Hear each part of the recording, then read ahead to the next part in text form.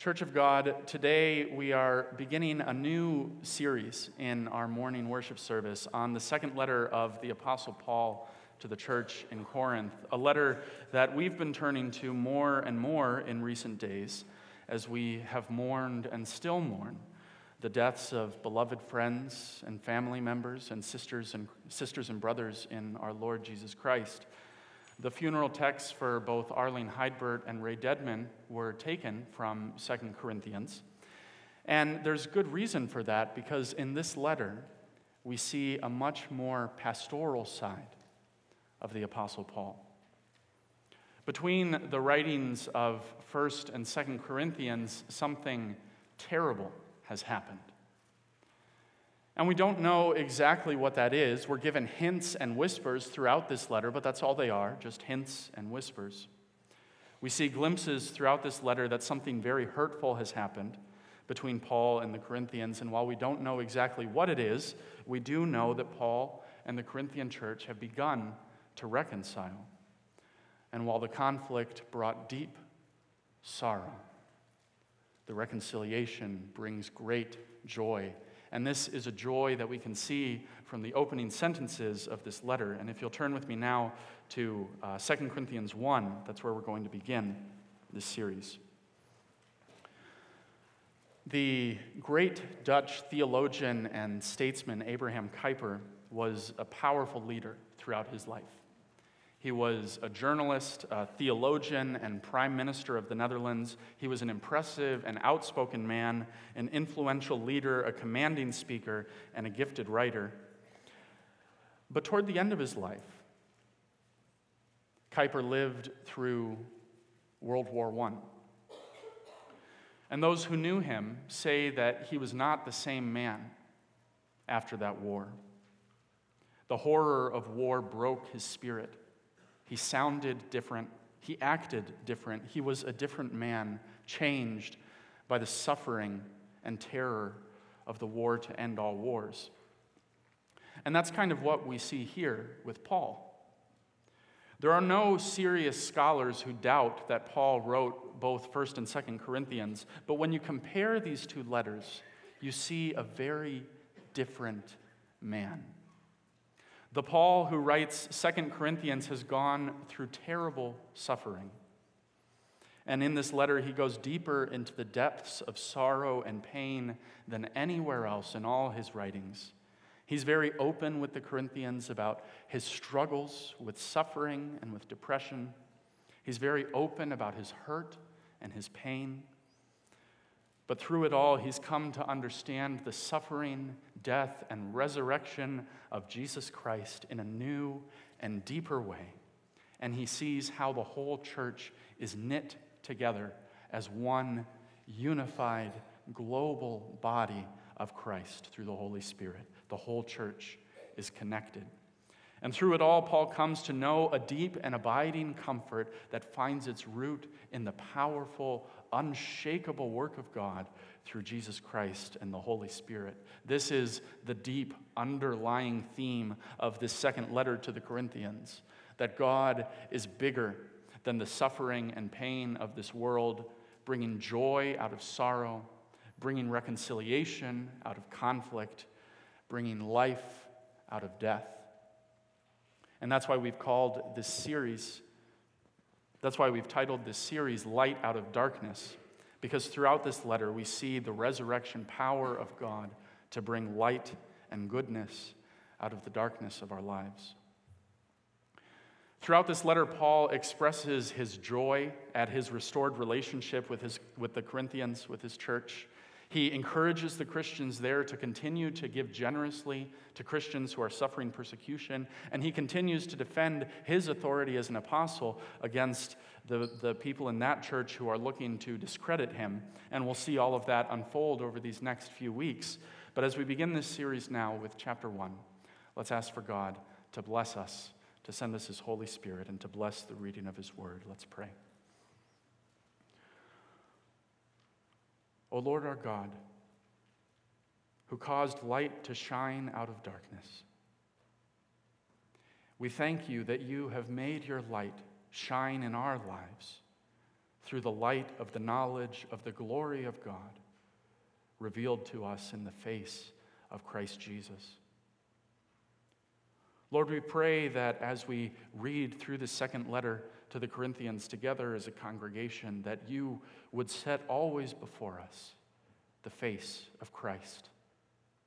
We pray that you would send us your Holy Spirit to inspire us, to strengthen us in virtue and in understanding. We pray that your Spirit would fill us, open our hearts, open our minds, and transform us more and more into the likeness of your Son, Jesus Christ, in whose name we pray. Amen.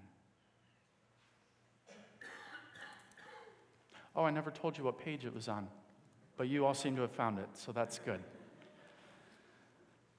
2 Corinthians 1, starting at verse 1. There it is. Page 1794. 2 Corinthians 1. Paul, an apostle of Christ Jesus by the will of God, and Timothy, our brother, to the church of God in Corinth, together with all the saints throughout Achaia, grace and peace to you from God our Father and the Lord Jesus Christ. Praise be to the God and Father of our Lord Jesus Christ, the Father of compassion and the God of all comfort, who comforts us in all our troubles, so that we can comfort those in any trouble with the comfort we ourselves have received from God. For just as the sufferings of Christ flow over into our lives, so also through Christ our comfort overflows.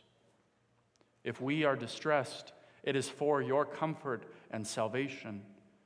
If we are comforted, it is for your comfort, which produces in you patient endurance of the same sufferings we suffer.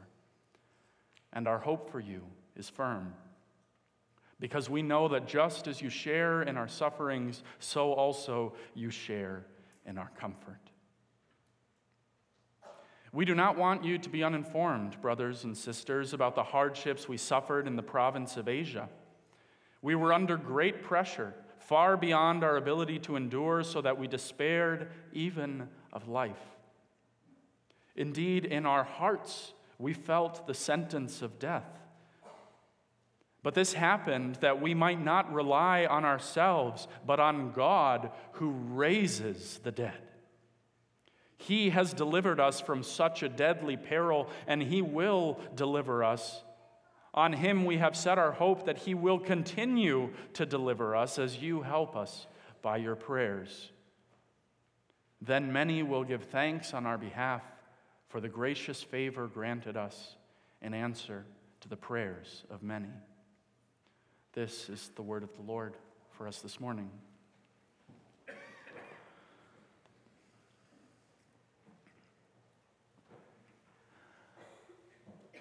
Sisters and brothers in our Lord Jesus Christ, as we read these opening sentences of the second letter of the Apostle Paul to the Corinthians, we can feel his emotion. These words are dripping with excitement, with joy, with love, with a sense of urgency as Paul reaches out in love to a church that is very dear to him, that he has struggled with deeply in his ministry and in his prayers, even while he was away from them.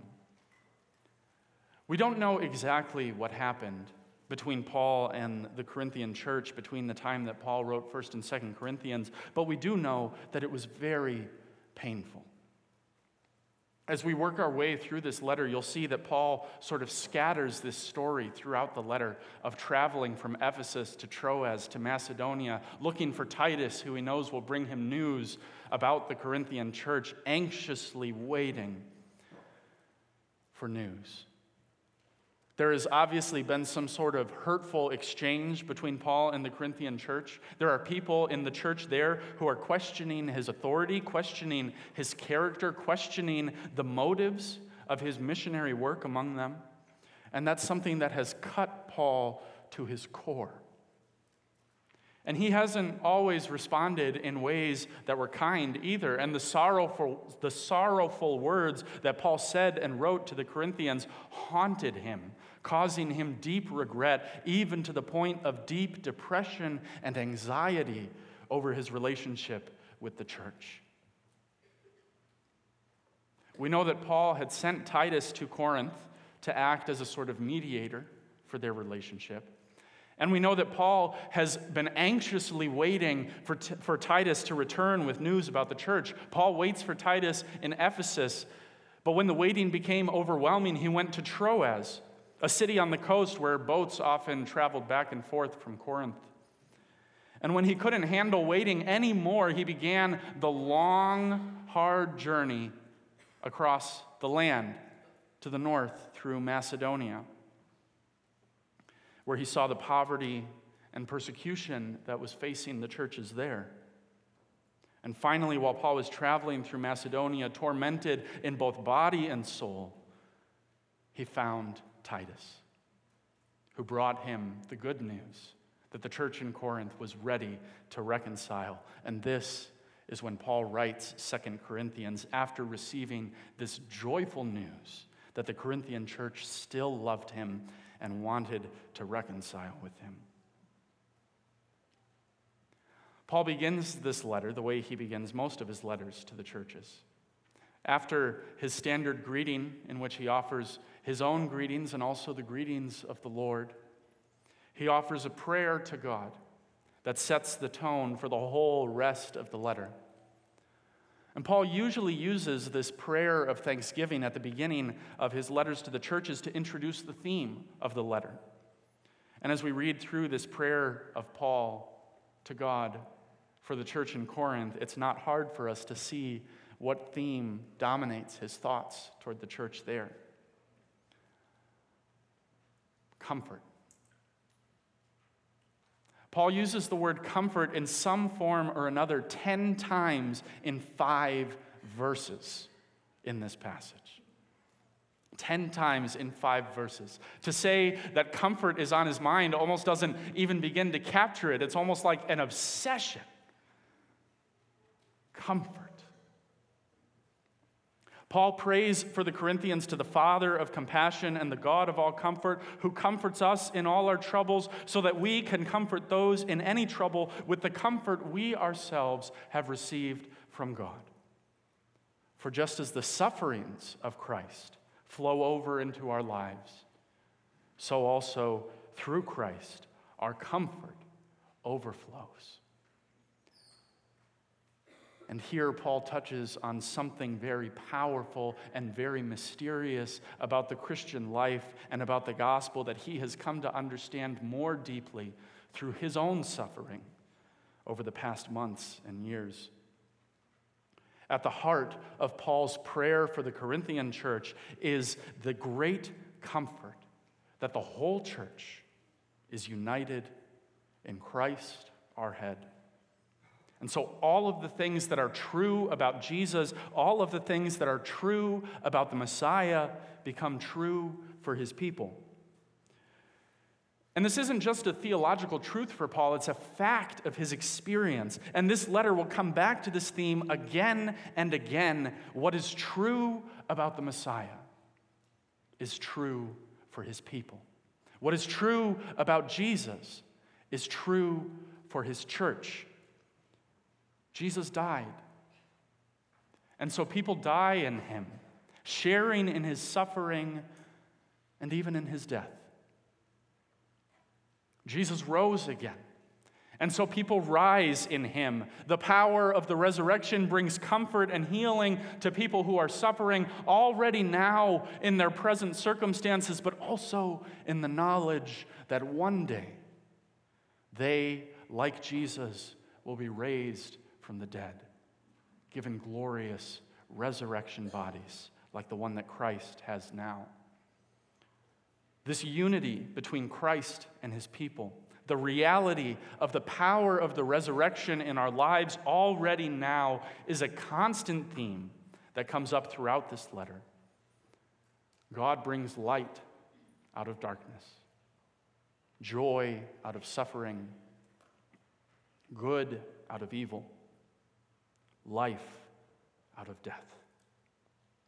He did it in the life of Jesus, and he does it in our lives too. This is where Paul has found comfort in his suffering. And this comfort is extended to the Corinthians too. Paul has been traveling throughout Macedonia on his way to find Titus and eventually visit the Corinthians again. And he's been hard pressed on every side, not only because he's seeing firsthand the persecution and the poverty that face the churches in Macedonia, but also because he is tormented in his soul because of his relationship with the Corinthians. Paul is suffering from profound anxiety and depression over his broken relationship, but at the same time, he's confronted with the difficult reality of the persecution that the churches in Macedonia face every day of their lives. And it teaches him something powerful about the Christian church. Paul realizes that the suffering of the churches in Macedonia is experienced by the Corinthians too. Not because the Corinthians are facing the same troubles as the churches in Macedonia, but because they are united in Christ. And that helps Paul to realize that his own struggles, his own suffering are shared by the church as well. He doesn't carry these burdens alone. He doesn't wrestle with anxiety and depression and torment in his soul by himself. This is a burden that is shared by the whole church because they are all united in Christ. So the conflict facing the churches in Macedonia affects Paul and affects the churches in Corinth. And the conflict facing the church in Corinth affects Paul and the churches in Macedonia. And the depression that is crushing Paul's soul is shared by the churches in Corinth and Macedonia because they are all united in Christ. And to Paul, this is a source of great comfort. It brings him comfort because it means that the most basic thing that all Christians share is that they are united in the power of the God who raises the dead, who comforts them in their troubles, who brings light out of darkness. And this is a comfort that's shared by all Christians in all times and all places. The whole Christian church across the world and throughout history is united in Christ, in the power of his resurrection. And what a great comfort that is. This word that Paul uses so much throughout his prayer, this word comfort, is a powerful word. Even in English, it's a powerful word. When I was living with my grandpa in my first years of seminary, I was a neighbor to Richard Weavers. Richard Weavers was a professor of Latin and Greek at Calvin College back when my parents were going to college. And his lifelong work has been the translation of the Heidelberg Catechism, the ongoing translation of the Heidelberg Catechism. And if you ever wanted to get Richard to talk for a few hours, you'd ask him to talk about the word comfort. He loved this word. He loved this word in Latin, in Greek, in German, and in English. He loved this word because it's such a powerful word. You see the root of the word, fort, like fortress. This is a word of strength, a word of power. This is why the Reformers used this word so much, like we confess in the beginning of the Heidelberg Catechism. Our only comfort in life and in death is that we belong, body and soul, in living and in dying. That's Richard's translation. In living and in dying, to our faithful Savior, Jesus Christ. It's a word of strength. This word comfort doesn't just mean consolation, the way that we sometimes use it. We talk about comforting people in their grief, and by that, a lot of the time we mean that we're making people feel a little bit less terrible about everything that's going on.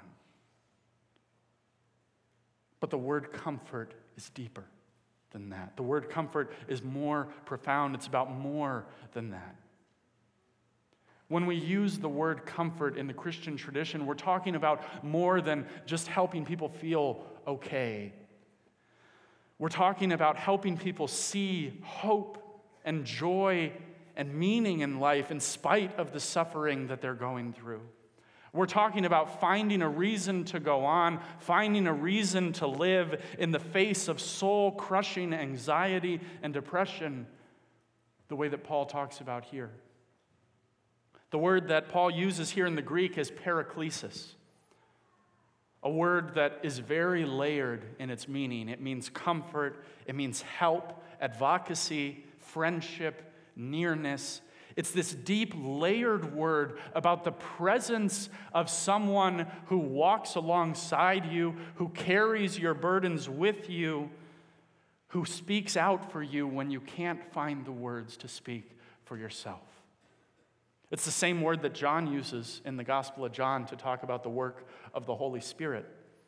A constant presence, reassuring us of God's love and protection, giving us words to say when we can't find words for ourselves, reassuring us of the power of God to make all things new, to bring light out of darkness, to bring joy out of suffering, reassuring us of the power of God to raise the dead.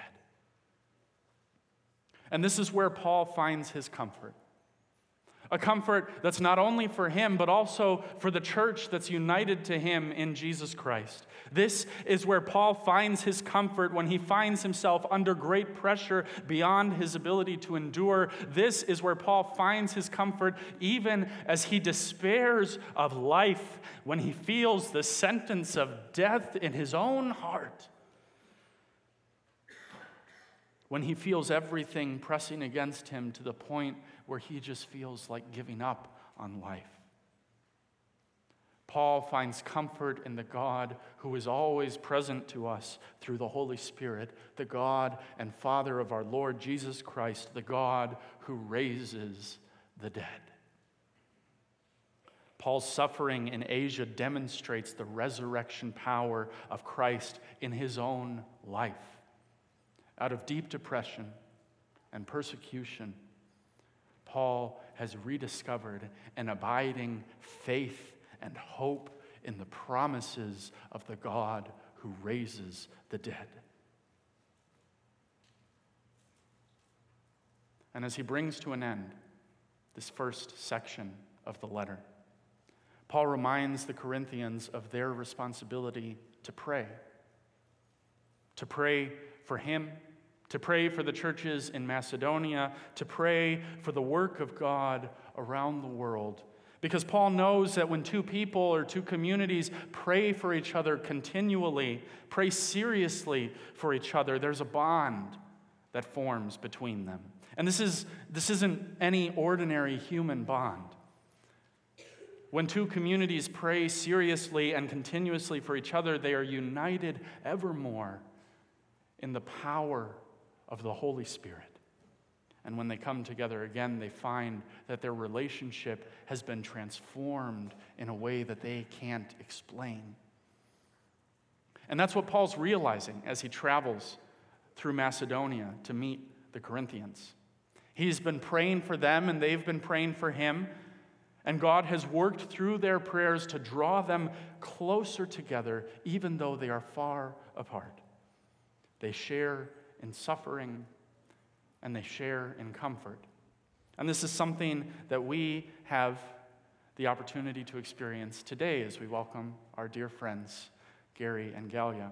Two people who we have been praying for continuously in a church that we have been praying for continuously, both together as a congregation and individually in our own homes. And through our prayers, God has drawn us closer together, uniting us in a bond that finds its security in Jesus Christ, in the power of the God who raises the dead.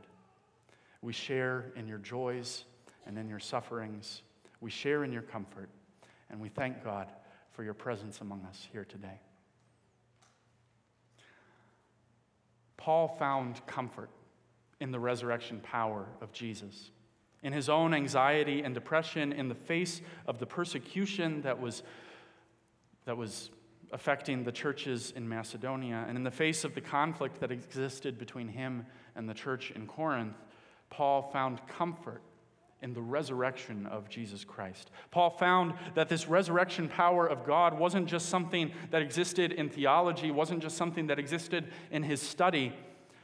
It was something that was very real in his own life, giving him hope in the face of suffering, comfort in the face of conflict, life in the face of death.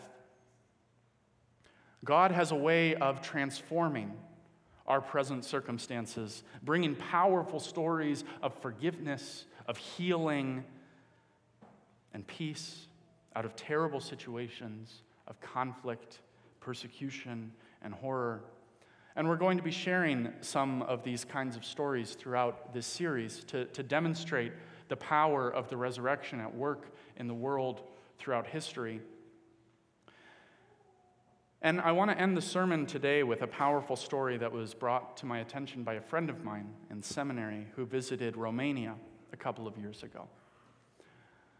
One of the places that my friend Dylan visited while he was in Romania was the Pitești prison, which was a place where the communist authorities practiced experimental brainwashing and torture in the 40s and 50s against Orthodox Christians who were opposed to communist rule.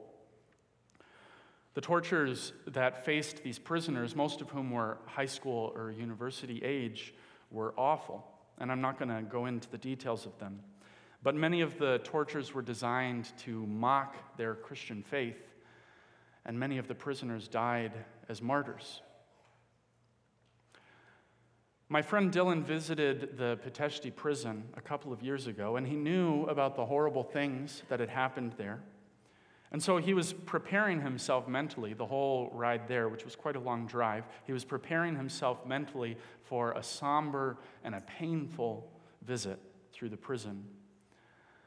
But as he got off the bus, his mental preparations were immediately ruined because the nuns who he had traveled to the prison with got out and started joking and chatting with the woman who was going to be giving him a tour of the prison.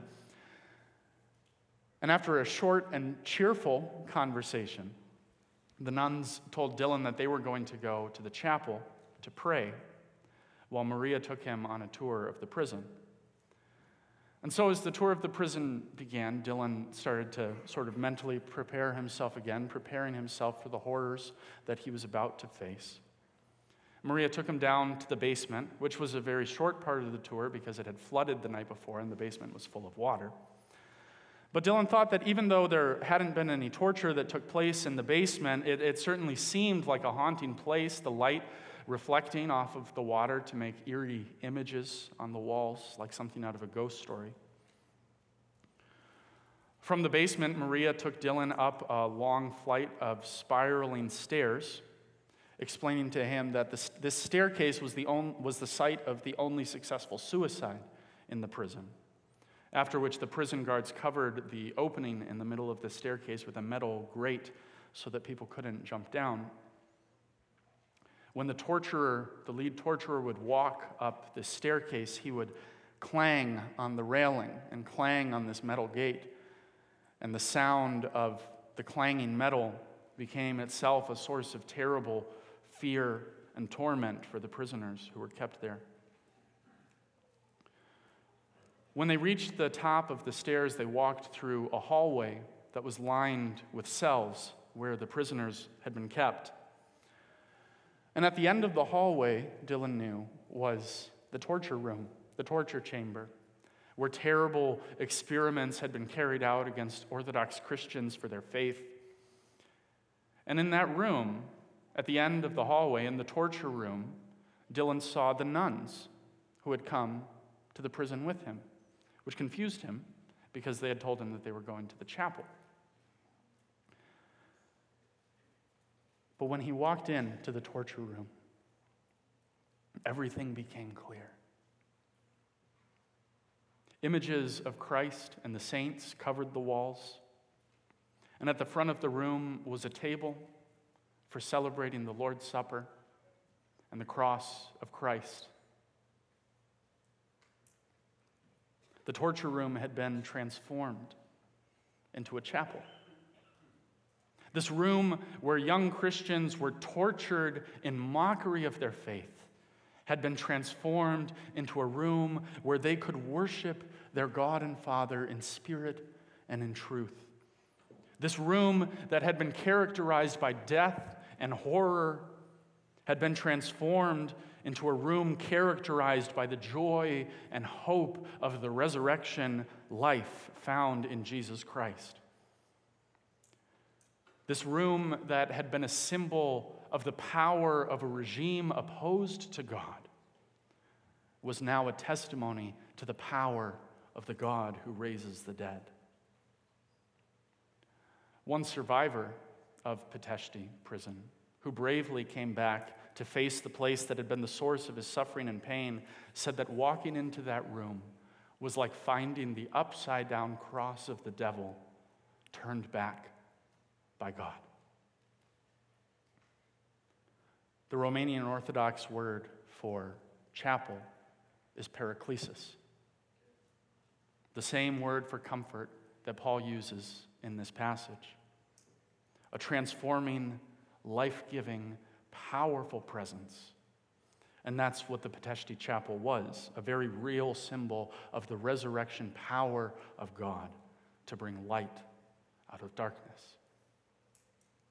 This is the comfort that Paul found in the power of God to bring joy out of suffering, to bring light out of darkness, to bring resurrection life out of death. This is the comfort that he shares with the church in Corinth, with the churches in Macedonia, and with us today. Because we know that no matter our circumstances, no matter what troubles we face, no matter what joy or griefs may come our way in this path of life, our God is bigger than our troubles. Our God is more powerful than our suffering.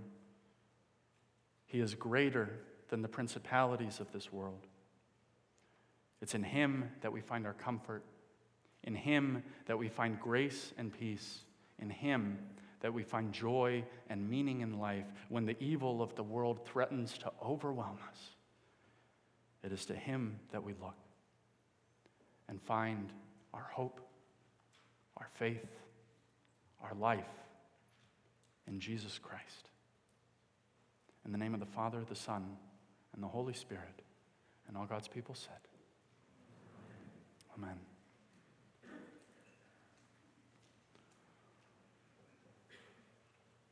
O Lord, our God, we thank you and we praise you for the comfort that is ours in Jesus Christ.